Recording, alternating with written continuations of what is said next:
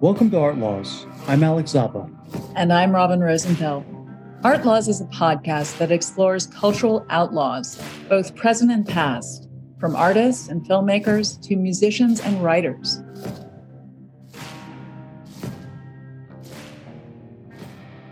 I'm excited because today we had a chance to talk to Derek Ahonen. And, Derek is not only one of my favorite writers, but he is internationally acclaimed and known all around the world for his really gritty, volatile, and darkly humorous works. And that includes plays like The Qualification of Douglas Evans, The Cheaters Club, and my absolute personal favorite play, The Pied Pipers of Lower East Side. Derek was the co-founder of the Amoralists, one of the most trailblazing theater companies in New York, and he became the voice of this company, writing a majority of their plays. Their intention was to produce really provocative and raw theater with absolutely no moral judgment. And their goal was to express the American condition in a totally honest way.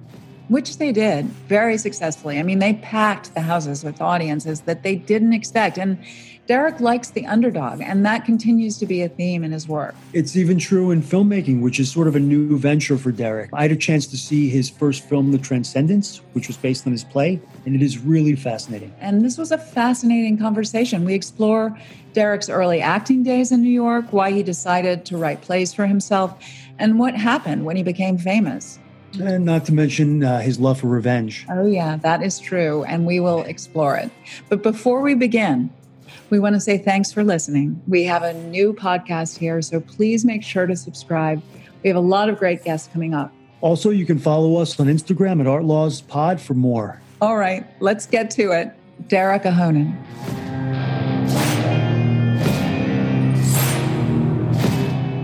Hey, how are you? Can you hear me? Good. Hey, Derek. Thank you. Where are you these days? I live in Los Angeles, but I'm in Chicago at the current moment. My dad's sick, and the only child thing has activated itself. How's your mom doing?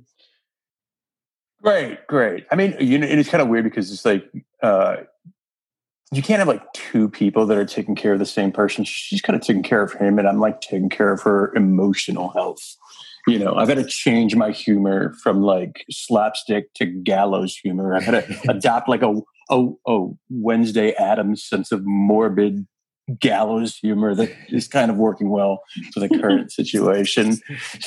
So maybe a new comedy will come out of it. It's true. That's sort of what we were wondering about, I think. Yeah, and also with everything going on with theater, given the pandemic, where do you see yourself? Are you writing right now?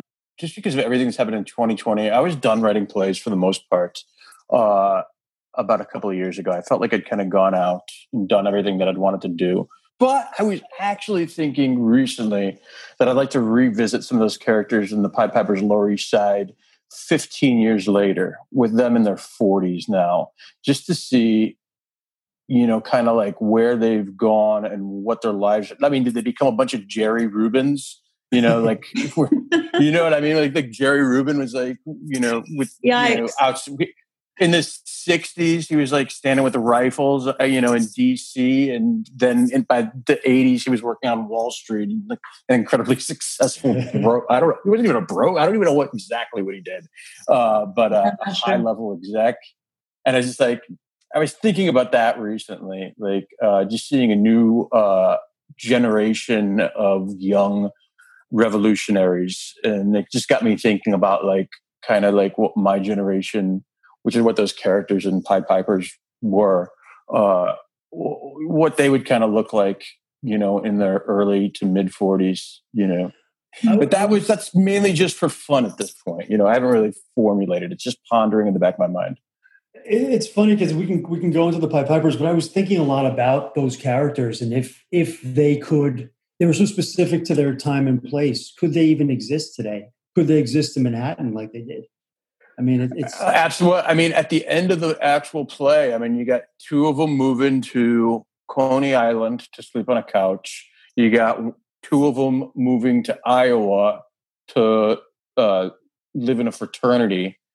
You got one guy who's paralyzed, who's going to go to Mexico and join a revolution.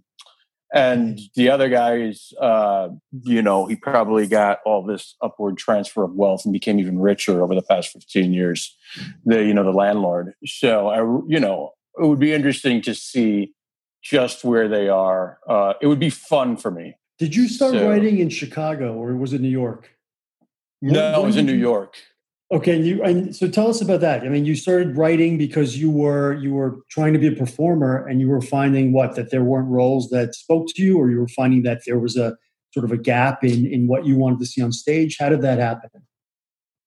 I mean, it's simple. I mean, it's kind of like an old trope that like everybody that started as an actor that becomes a writer is just like, well, roles weren't really speaking to me, so I had to create it for myself. That combined with the fact that I'd been doodling on napkins all throughout acting school, lines of dialogue, just funny jokes. I didn't know if I was going to use it. I don't know if I was going to be a stand-up comedian or I had no idea, but I'd have funny jokes that I'd write when none of my friends were around and I wouldn't want to forget it. And maybe I'd just like store it in the memory bank and use it at a party or something like that. But then it just turned out that I had enough of them to actually put together like my first play. That was in 2002. Uh-huh. So that's before I started my theater company, The Immoralists. It was just an experiment, this play. I found a couple of friends that had a little theater company. They did plays in like a 20-seat black box. And I went to them with it and I go, please, will you please produce this for $2,000? I don't know how much, something like that, $2,000 or $3,000 for a couple of performances in the basement of a bookshop. And I wrote it. And at that moment, after putting all this dialogue that was on napkins together and trying to figure out structure to kind of format it, I did it. And then I was a writer. And then it took me another 4 years to actually learn how to write. What was the first play? It was called Venus Sensation and the Pope. It was crazy. I mean, so we do this play in the summer of 2003 at the old drum shop over on 40th Street in Manhattan, and no one comes and sees it. But one of the people that came and saw it was a friend of a friend of a friend of a friend who lived in Austin, Texas. So I happened to be in New York at that time, and he wanted to then produce it in Austin, Texas, the following year. And I was down. I was just like, yeah, I'd never been to Texas. This is cool. Let's do it. Except I couldn't bring any of the cast with me because I think they'd all moved out of town after the show. Anyway, the people that were in my original cast moved back to wherever the hell they were from. So I have to assemble a new crew. And, it was a crazy time. I cast a homeless person to play one of the leads, but he used to act in the 70s and is a Vietnam vet. And I felt really close to this guy that was selling me roses at a bar one night. I mean, I was probably drunk too, but once I come up with an idea, I stick to it no matter what. And I was just like, I'm going to use you. I'm going to take you to Austin. So I took a homeless person down to Austin to do the same play for 4 performances in Austin. It was the best time of his life. I hope to hell he's still alive. He was terrific in it. He was raw. I couldn't remember any of his lines, but some of the shit that he'd make up were even better than what I was writing. So this was the first Immoralist play? No, this had nothing to do with the Immoralist. Nothing to do. Okay. No, this is it. So like I said, then it takes 4 more years and I start learning how to write. I start reading books. I start learning about dramatic structure. Who were you reading at that time? Who was I reading? Like what playwrights was I reading? Yeah. I don't know if I was, you read the playwrights when you're in acting school. I was in New York, so I was just seeing plays. I mean, so I read, I can't remember which books I actually read about writing plays because it was more about just learning how a 3-act structure works. Okay, but what was, I guess my question too was, what was it like? I think back, for instance, like in the 90s, and I was like too young for this, but in the 90s, there was the Tracy Letts era, of the play, of the downtown scene. And all of a sudden, like this guy came along and changed everything. I think what I'm trying to get is I think that that's sort of what the Immoralists did as well, in the early 2000s as well. So where did you bridge that gap between sort of the Tracy Letts, that era where there was so much going on off Broadway? It was so exciting. Then there felt like there was sort of like a death of off Broadway. and then all of a sudden it came back, and it came back in a big way. Were you inspired? Did you sort of see a lull there? Did you see an opportunity to come in and change the direction? What was your thoughts at the time when you were seeing these plays? I mean, first of all, my thoughts were I want to make another play, and I just love theater and I love being in that room. But there was a lot of shit that was going on that just the mid-aughts before we started. In between, I finished school in 2002 and we started the Immoralists at the end of 2006. So somewhere around there was a bunch of shit that was coming out that was literally upper middle class problems where there was not a lot of action on the stage. There wasn't a lot of danger. There weren't people that were screaming. It wasn't okay. Let me use this. I remember thinking this at the time. It was, and I'm not a fan of either of these groups, so this is not to compare myself, but I remember thinking, man, I bet like all those punk rock guys in the late 70s, they really had to have hated like Emerson, Lake and Palmer. Like all that stuff in the late 70s that was like, there were like 7 different synthesizers and they were like making all these orchestral compositions that in rock songs. And it didn't sound good. It wasn't fun. It wasn't an environment. And then you get these guys that didn't really know shit and they come around and they play 3 chords and just, kill all these tiny little clubs and create a whole scene. So, all right. So to speak to it, when I wanted to start a theater company, I did want to start kind of a scene along with create plays that I wanted to see. So it was combined with, listen, I didn't want to go have fucking tea after I get done seeing a play about an upper middle class couple's divorce or the loss of a parent in a very direct, I didn't want to see that. I don't want to be part of that. I want to create chaos on stage. Hopefully it has some ideas. Hopefully it has substance. Hopefully it's funny, sexual. And then the entire audience and all the actors, everybody else goes to the bar and then we talk. The whole scene is what I wanted. So how did you find the other 2 guys to start this? Were they acting with you? How did you know they were like-minded and wanted to go in on this with you? Yes, I went to school with Matt and James. So I'd known them since 99 when we all started at school and when we all moved to New York. And then, listen, I mean, double back to what I was saying, and this is not to say anything about their talent, but they were like the last 2 left from school. that like everyone else had moved back to where the hell they're from. So we were hanging out by default. And I think obviously there's a commonality there by people that were still sticking around. And we liked a lot of the same type of theater in school.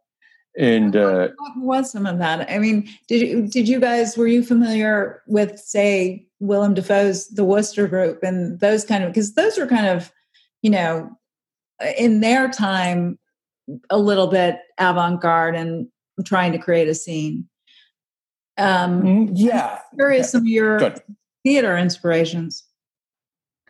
Rattlestick Playwrights Theater was an inspiration. Labyrinth was an inspiration. I'd loved what Stephen Adly Guirgis was doing. Those were the ones that were the inspirations around like 04, 05. Mm-hmm. I can't think that there was those 2 guys. Yeah, I mean the Wooster Group was before my time. They were around, but like the heyday that you're talking about, that was not something that I had got a chance to experience. So what was your mission when you started this company with these guys? What was your intention? What was your mission? The mission was to create characters that were amoral. The characters that, all right, there's obviously a lot of hang-ups psychologically that existed that also led to the destruction of the company. But I'll speak to myself. There's always a lot of psychological hang-ups that, all right, so I got these qualities that I don't like about me. These qualities, let's call them negative, all right? So now in this, what I'm going to describe to you is self-analyzation that I'm doing here. I don't like this. I don't like this. Or I want to do this, like I want to date the married women. I want to take a woman away from her husband. Or basically the inspiration to write is there's a bunch of things that I'm just too cowardly to do in real life. And I channel it into the thing. And I don't want to look at myself as a bad person. So I create these horrible people that are lovable. And I try and justify it all. And there you have gray characters. In that, you have gray characters that are three-dimensional. I try and be a good citizen, but my characters don't have to be. So that's what I wanted to see, and that's what I tried to start. And then, what was the initial reception? That sounds like a lot of fun, I got to say. It was. It was until it wasn't. And it wasn't real quick. Turned bad real quick. What made it stop being fun? Ego, as anything. I mean, the problem is that I want to start writing. If I started a theater company with two dudes, I want to be the only writer, even though I knew we needed to bring in other writers when it started getting more successful.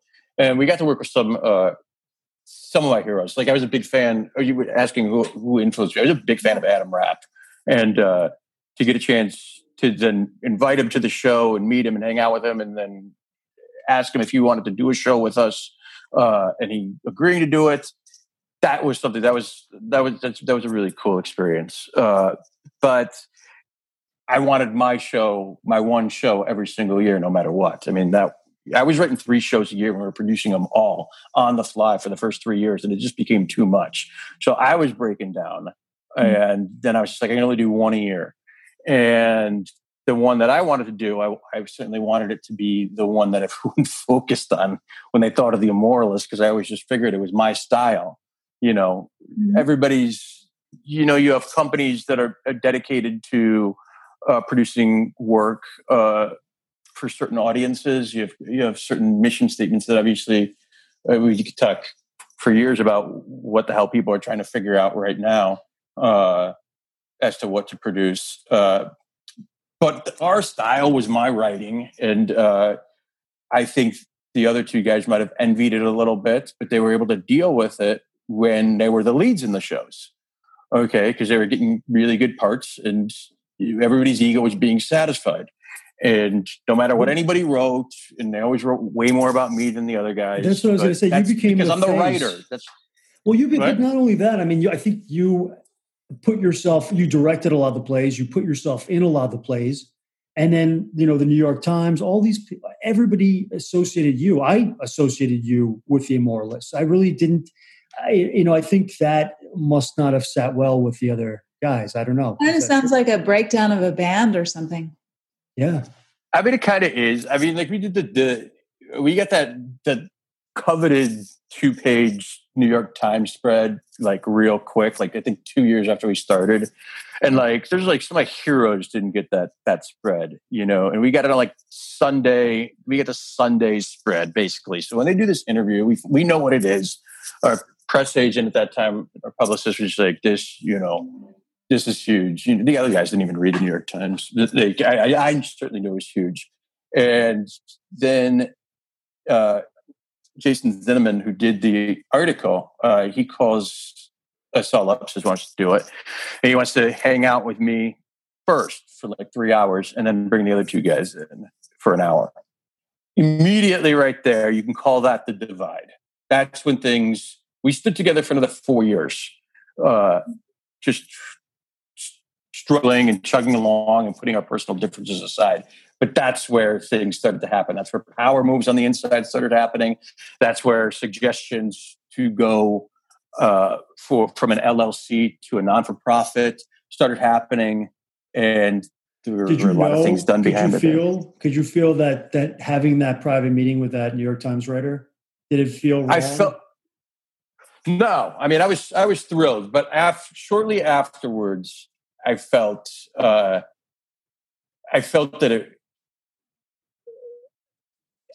it didn't take long for me to realize that something is going different right now. That's within that season, 2010. That's when we brought in our first outside writer, and Adam Rapp. And then we started having conversations about every year bringing in another writer. But all these writers, where I wanted to bring in writers, Adams was an exception, but where I wanted to bring in like unknown writers and up and comers, and I knew plenty of them, and they would have really loved that opportunity. Where James and Matt were much more interested in were bringing in famous writers, writers that were way more famous than not that I was ever famous, but like if there is such a thing as a famous writer, they wanted to bring in famous playwrights, and I didn't know why, but I was cool with it. It was just like, okay, cool. We'll bring in some more famous writers and we'll raise the ticket prices and then there'll be more money for my shows. And what I realized later is that they were bringing in famous writers so that they can get work on the outside. And I started to see these badass artists that I'd assembled, and there was like 20 of them at that point, the whole core of the company. They really turned from having F you to everyone personalities, which is what made it so good. It was like an us against the world thing, into sycophants overnight. And I couldn't believe it. I'd be watching it. There was a time I had just done a show the previous month. We were doing a news show, and I showed up to the bar to greet everyone afterwards, and people were acting like my own best friends were acting like they didn't even know me because they were trying to get a good spot with all the celebrities that were starting to hang around the plays. The people like Michael Shannon and Ruffalo, Crudup. I mean, immediately there started to become all these, after the New York Times and then Adam Rapp and all that shit started happening. There's just celebrities, and it was cool, like it added to the scene. And, those guys are all terrific actors, but just to see how sycophantic my crew became was really disgusting to me. So then I started to think in my mind around that time, well, screw it. I'm going to write 26, 27, 30-person shows. I'm going to write epic shows that are going to be just challenges to me. I'm not going to cater to my main crew anymore and just have to try and write roles for them that they'll be excited by. Hell, I don't even care if I cast them in these shows. And then it got worse. And then, so it became these little passive-aggressive and aggressive retaliations against each other, which culminated in me being kicked out. Was Pied Pipers of Lower East Side sort of the turning point? Because that, to me, I remember that was the play that put you guys on the map in a big way, in terms of the most press, in terms of getting sold out and being extended constantly. I mean, was that when you started to really feel like, I remember you had said that Hollywood came knocking and was really interested in you guys as actors, as writers. I mean, was that kind of the turning point for you?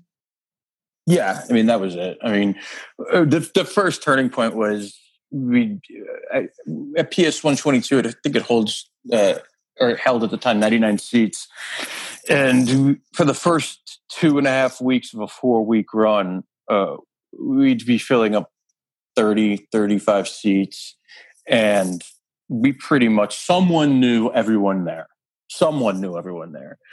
And by the last week in June of 2009, I'd always go and check in with the box office when I walked in just to see if we were going to go broke and never be able to do another play again.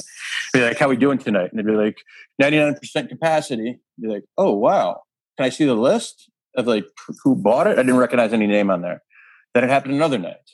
Then another night. Then there was a waiting list. Then there was a waiting list with a line. And there was no waiting list with a line around the block. Then we go, okay, let's extend. I mean, these are the greatest moments of my life as an artist. Like that first, it'll never feel that good again. No, that's another thing that sucks when things go bad, is that they never feel as good as that first time. Well, why did that play resonate? Why do you think it resonated most with audiences?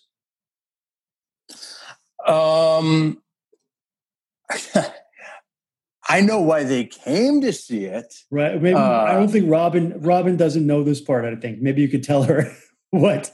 All right. So Robin, there's about 30 minutes into the first act. It's kind of a fish out of water play in a classical sense, where you have this weird tribe of polyamorous hippies, and they're living off the grid and they don't work, and they're all kind of weird and shit to your average Joe. Not weird to me. I met those people in Venice Beach. They were real people there. But then a character, a young frat boy, one of the guy's brothers, comes in, and he is just a complete asshole. And three of the characters are in the shower. Two girls and one guy are in the shower together, and they're all bathing each other, possibly having sex. And they're overhearing this young frat boy be a complete douchebag and just beating down the soul of his older brother, who's part of this hippie tribe. Anyway, they walk out completely naked and terrorize him in a very funny way. Except one guy's got a boner.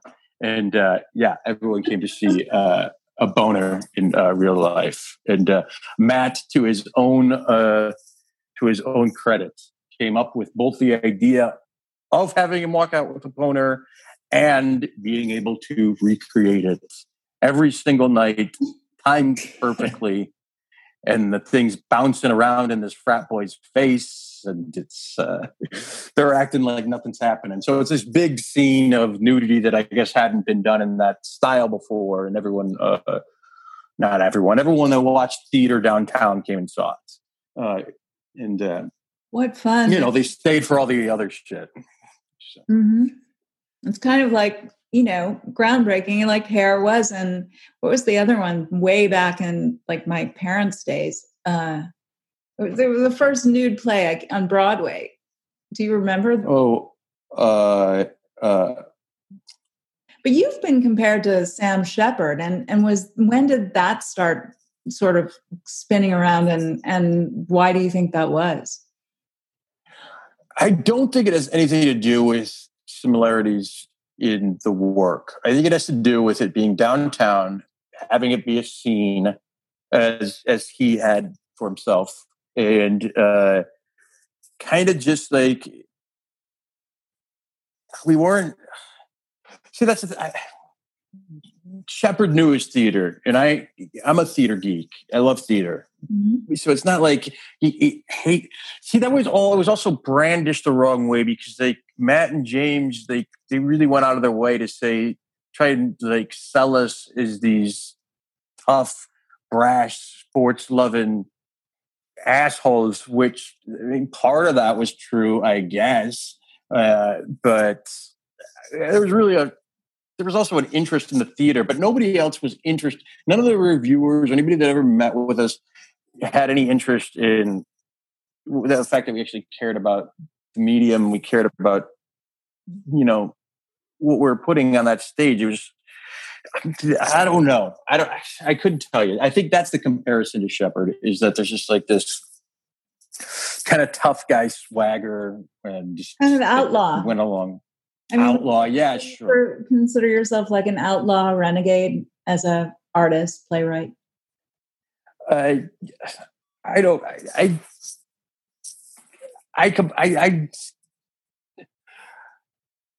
guess I'm just not afraid to. No, I am afraid. Where is it going to say? I'm not afraid to piss people off, but I am afraid to piss people off. But because I'm afraid to piss people off, I do it. Because I like to do things that I'm afraid of. So it's like. I don't know. I've been a troublemaker since I was a kid, and I'm a troublemaker now, it's just a matter of picking my spots, outlaw. Somebody else can call me an outlaw. Put it like that. I get uncomfortable calling myself an outlaw because it's a bit too celebratory for me. But if somebody else wanted to call me an outlaw, sure. Yeah. I certainly shoot from the hip way, way more often than I should. Derek, do you feel that scene took away, or was it the kind of thing where people went in just for that, but then they were pleasantly surprised, or did you feel like you had to justify that scene in any way to people? The scene felt right. It just kind of happened. Like it was one of those easy moments in writing where you're talking about the nudity scene, right? Yeah. Okay. It's one of those easy moments in writing where you get to a point where just like something needs to happen. It's like, oh, they're in the bathroom. They're going to come out naked and terrorize this kid. Like nothing's ever come as easy as that. And like I said, Matt upped it by wanting it to be a boner. But yeah, I think that scene.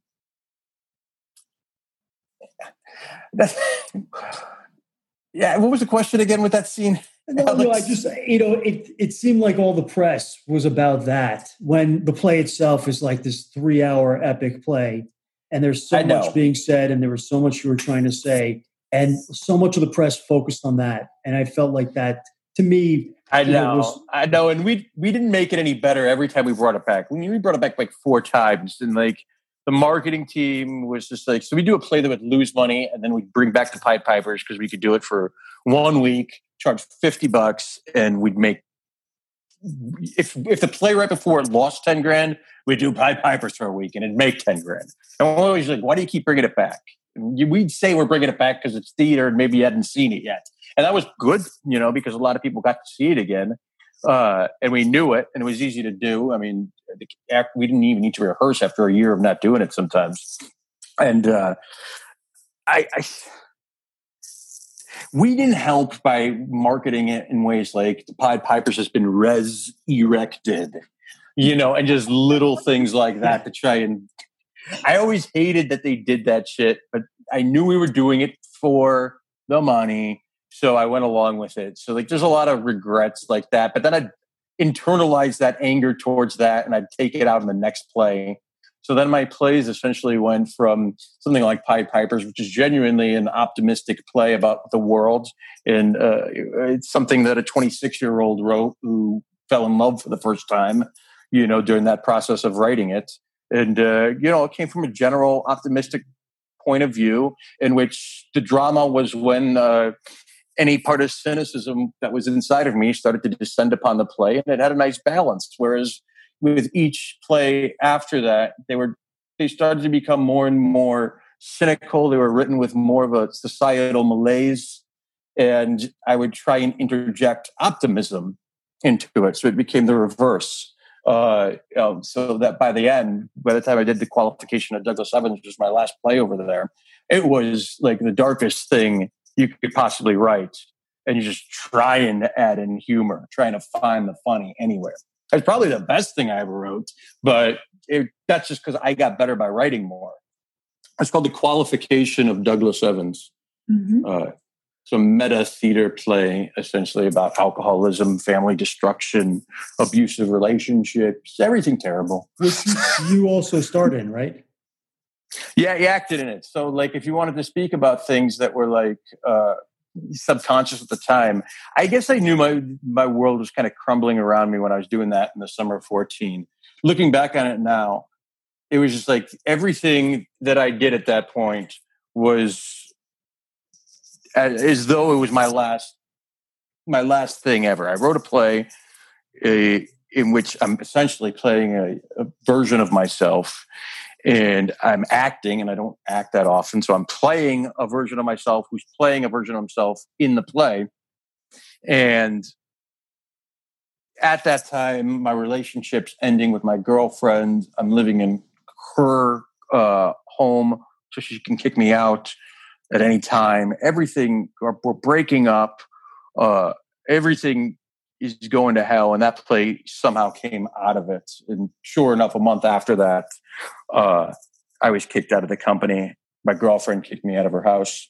What else? Oh, yeah. All my friends stopped speaking to me. Yeah. It was pretty bleak. Wow. It was a bleak. The good thing is, though, is that when things like that happen, I tend not to learn my lesson. I tend to get motivated by revenge.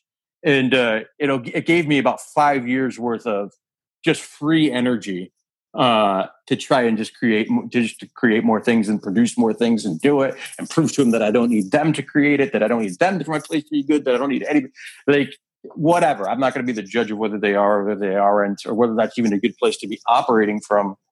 But it gave me the energy because I was just like, there's no way in hell. All these horrible things you feel about me, I'm not going to listen to any of them. I'll figure them out on my own time. But right now, I'm going to stick it to you.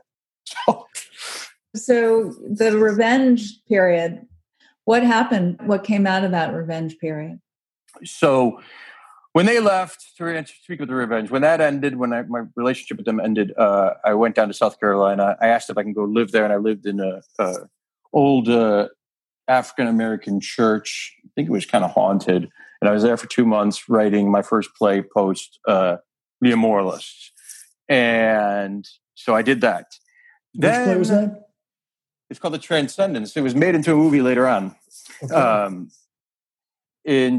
People actually don't know that I was a play because it was just done in South Carolina for a month.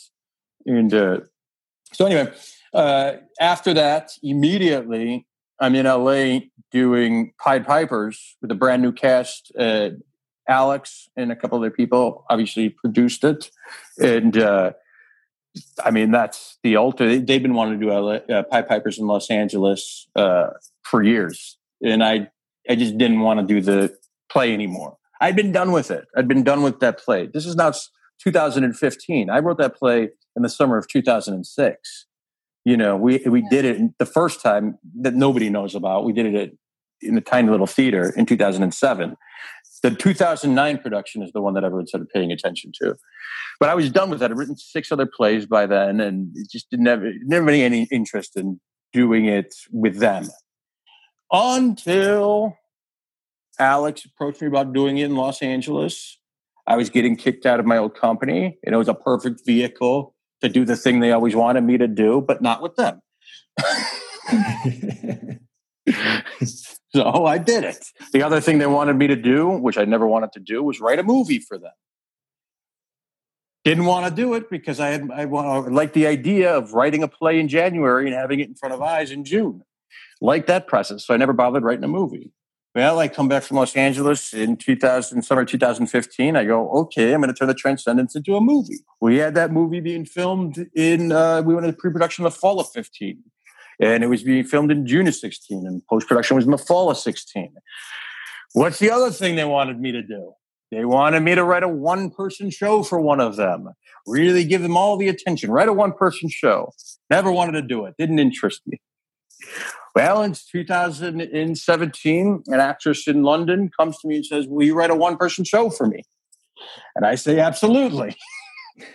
Then I'm in London for 6 months, doing the play up in Scotland. And then in London, it got extended to London after the Edinburgh Festival. And then 2018 comes around, and this is where now Revenge starts to subside. And I start to really fall into the place where I am now, which is where I'm really just essentially doing. I'm either fixing other people's shit up for money, which is fun, or I'm just doing stuff that genuinely interests me with no revenge factor, no reason to stick it to anybody. I guess I'm in a better place, although I certainly could use the energy, the revenge energy. It's a good energy. So you said earlier that you didn't want to do more plays unless you maybe did a new version of Pied Piper later, many years later. Why did you say that? Why don't you want to do further plays?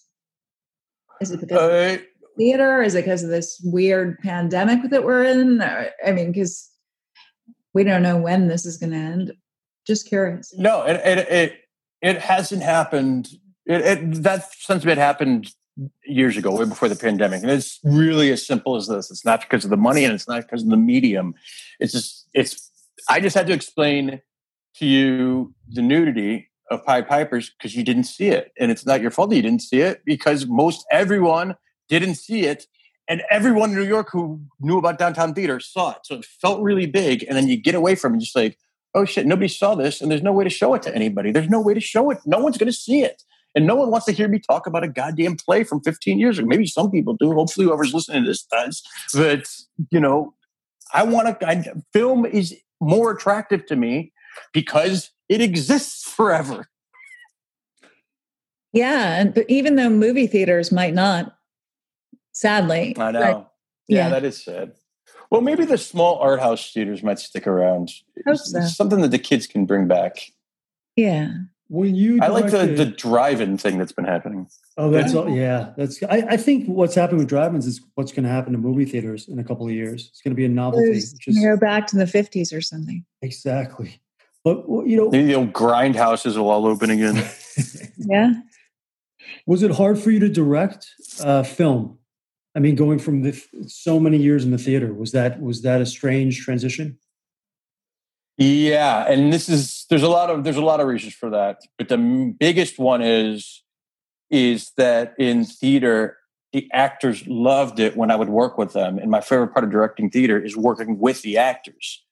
Okay, so all my focus is on, once a script is written, is working with the actors, and you're like, do you want to cut this? What do you want to do? Shaping the play with the actors in the theater, and then working in film, I took that same approach, and I learned on the fly, that. Actually, one, they're not the thing I need to be worried about the most. There's so many other people that are tugging at my arm, and so many different departments that need me. And luckily, I had a lot of good ideas. Like, I'm excited to work with those people just as much as the actors. But my priority was always to just get back to the actors. Let's work on this performance. Let's work on this moment. Let's do this. Let's rehearse. And that just wasn't happening the way I wanted it to happen, and it couldn't have. There just wasn't enough time. And I used film actors that weren't used to the way I worked as a theater director. So that was difficult because I needed to learn how the interpersonal dynamics and professional priorities of somebody directing a film operated versus the theater, which is just me, a lighting designer, a costume designer, and then actors for the most of the time. So if you could do anything right now, what would that be? The next thing I'm going to do, it's this next film. It's the final part of this trilogy that is now 6 years in the making. The first one's already done. Alec, you saw it. And The second one is done. It's filmed in the UK, and that should be coming out next year. And the third one I just finished writing, and it's called the Trauma Trilogy when taken together. Although I'm sure everybody that was involved on each individual film would like to feel that it's they're not part of a bigger whole that belongs to me, which is why I haven't told them until just now. Tell us each part. Yeah. Okay, so I wrote this. There's this thing. I've called it the Trauma Trilogy, and it's 3 horror stories or horrific tales or something. Let's call it 3 horrific tales of revenge, reduction, and reintegration. Okay, and the first one is called the Transcendence. That would be the revenge story. And these are all facets of trauma: revenge, reduction, and reintegration. That's a rock and roll detective story about a man who goes looking for a band that's gone missing. And it turns out he wrote all the songs for this band and then was kicked out. And they went on to be famous without paying him anything. Sound familiar? The first thing I wrote when I got kicked out of my group. The next thing is that the second part is called Zebra Girl. And I'll just say that is the reduction part. It's a very female story. It's an all-female cast except for Tom Cullen, a really terrific actor, and that takes place in the UK. I can't really say much about that because of contractual reasons. And the third one is it's called The Range of Tolerance. It's about a taxidermist who's been stuck at home with his mother, and after his father's death, and he's been writing love letters to a woman who's in prison, and they're pen pals essentially, and it pretty much picks up on the day of her release, and a love story ensues, and then all of her horrific and terrifying past combined with his childhood trauma collide in the present tense, and it becomes a really fun horror / psycho / something wild / Brian De Palma's sisters. Yeah, that's what it is. It's there you go. There's my pitch. It's if you take Jonathan Demme's Something Wild and you mix it with Psycho and you mix it with Brian De Palma's sisters, but it's not really like Sisters. It's more about like just how cool Margot Kidder is in Sisters. How do you think that's going to look? Where do we get to see these movies?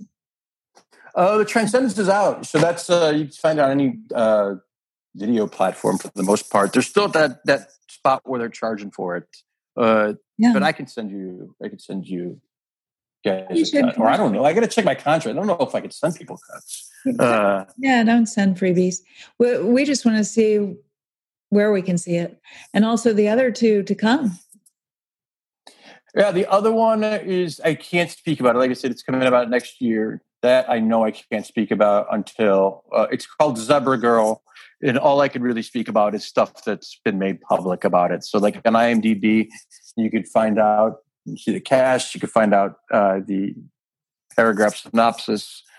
Not even synopsis, just kind of like whatever that. What are those? Those aren't synopsises on IMDb, right? Those are just more like blurbs. A paragraph of telling. They're enticers. We'll call them enticers. Enticers. I can't say anything more about that release. And then the other one, it's done, and I've said the earliest stages of pre-production right after the new year. And there's it only has one person cast. It's got 4 awesome parts. Probably my 4 favorite characters that I've ever written. But you can't trust yourself. That's another thing, because every writer I know, when they're writing their own shit, whatever they're working on, they always think is the best thing they ever done. So maybe it's maybe it's a piece of shit. I don't know. I just think it's the best thing I ever did because I've been working on it for a year. Any of the same actors from Transcendence in the other 2? There will be maybe a little bit of overlap. Okay. Maybe. I don't know. It's like I say, it's in the early stages and it needs more financiers. And when that happens, let's just say that there's nobody that I've felt comfortable making a promise to, let alone signing a contract yet. Right.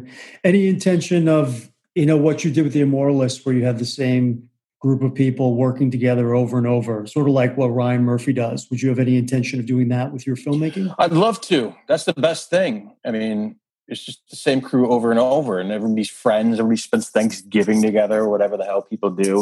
We used to go to bars together, but I mean, what do grown-ups do? They go tea together? Oh, fuck, I don't know. Hell if I know. Whatever people do together. So it bleeds just basically so it's a family. Family units that when you're using them all, that's what's more exciting to me than just using the same actors to use the same actors. I mean, I guess there's a certain amount. It's good to have continuity. Speaking of Jonathan Demme, he had some of the best continuity. I always think about like clans, like film groups. Like I was having a conversation with someone about this recently. Like, who's your favorite film group of all time? Is it like the Altman crew, the Robert Altman crew? Like P.T. Anderson has his own crew of like people that are like Mike Lee. Mike Lee certainly does. Demme. I like the P.T. Anderson. That's my vote.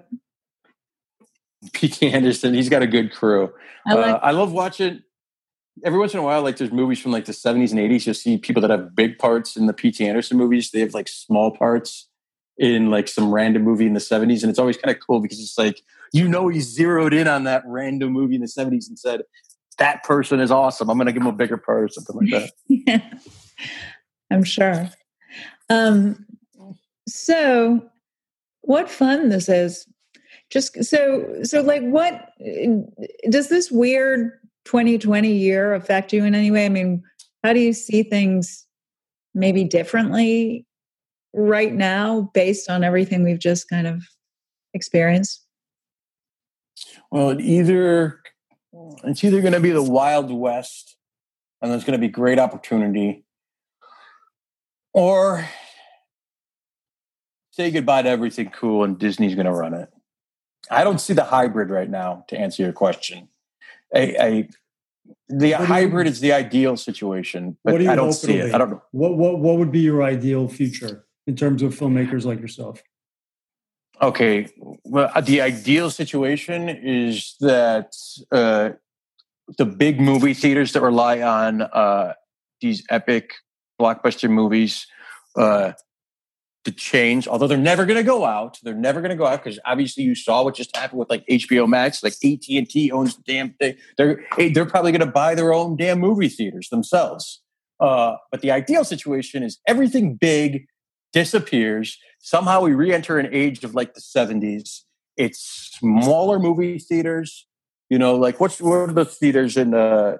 I really love. What's that chain? The Laemmle. Laemmle's. Yeah, Laemmle. Yeah, the Laemmle's. Yeah, and they're a family.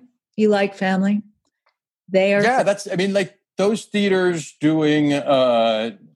You know, it doesn't have to all be Alamo Draft Houses. It could just be, you know, just like family run, smaller. They got 6 or 7 theaters, and you know, basically the idea is that they stop making these big crappy things that I hate, and that I would only watch on a 110-degree summer day when they were doing construction in my building and I needed to go in to get air conditioning. Some shit like that. Those things end, and we just have more. See, that's what's also interesting to speak to you. Like, there used to be a shitload more diversity. Also, diversity of ideas, diversity of storytelling, diversity of stories. We do need a hell of a lot more diversity when it comes time to gender, orientation, race. We also need diversity in storytelling when it comes time to class, when it comes time to age. I want to see I want to see stories about old people. I want more stories with Julie Christie and Bruce Dern. Did Bruce Dern die? Oh, no, that was Peter Fonda. Well, even if he did die, somebody playing Bruce Dern. There's just more diversity in storytelling across the whole board is a good thing. And I don't like the idea of a whole generation growing up thinking that, the epic comic book movie is what movie theaters are for. So hopefully if they go straight to the streaming services, and who knows if once the cat's out of the bag, like 2021, when everything's going to HBO Max, like who knows once the cat's out of the bag on that, if it ever can be put back in, and then hopefully the littler theaters will survive and they'll do cool shit. So come to agreements. And then you got to worry about how many production companies 2020 is going to wipe out. Smaller production companies, they're just kind of hanging on by threads. It's the whole, that's just the upward transfer of absolute power and wealth that 2020 has brought about is nightmare scenario in every aspect of society when I think about it. So I just hope there's enough warriors and outlaws, as you want to put it, and badass people that aren't looking to climb a ladder, that don't give a shit, that really aren't too excited to be living in the first place, that are just out there doing cool shit. Let's hope. So we like to do this kind of lightning round at the very end. We want to ask you a few quick one-answer questions. Cool. You have 2 seconds there. No, I'm just kidding. But okay, so who are you listening to right now, music-wise? The Brian Jonestown Massacre. Who do you consider an underrated artist? Wim Wenders. Greatest play ever written? Private Lives by Noel Coward. What are you reading? America, The Farewell Tour by Chris Hedges. What is your favorite word? Memories. Thank you for your time here. This is great. Yeah, thanks, guys. Thanks for having me. It's good talking to you. Thanks for listening to Art Laws. I'm Alex Zappa. And I'm Robin Rosenfeld. Follow us on Instagram at ArtLawsPod. And subscribe to us on Apple, Spotify, or wherever you get your podcasts. Leave a comment and give us a rating. We'll be back soon with more. Bye. Art Laws is produced by Alex Zappa and Robin Rosenfeld. Music is by Voidcore. And the episode you just heard was recorded in Los Angeles.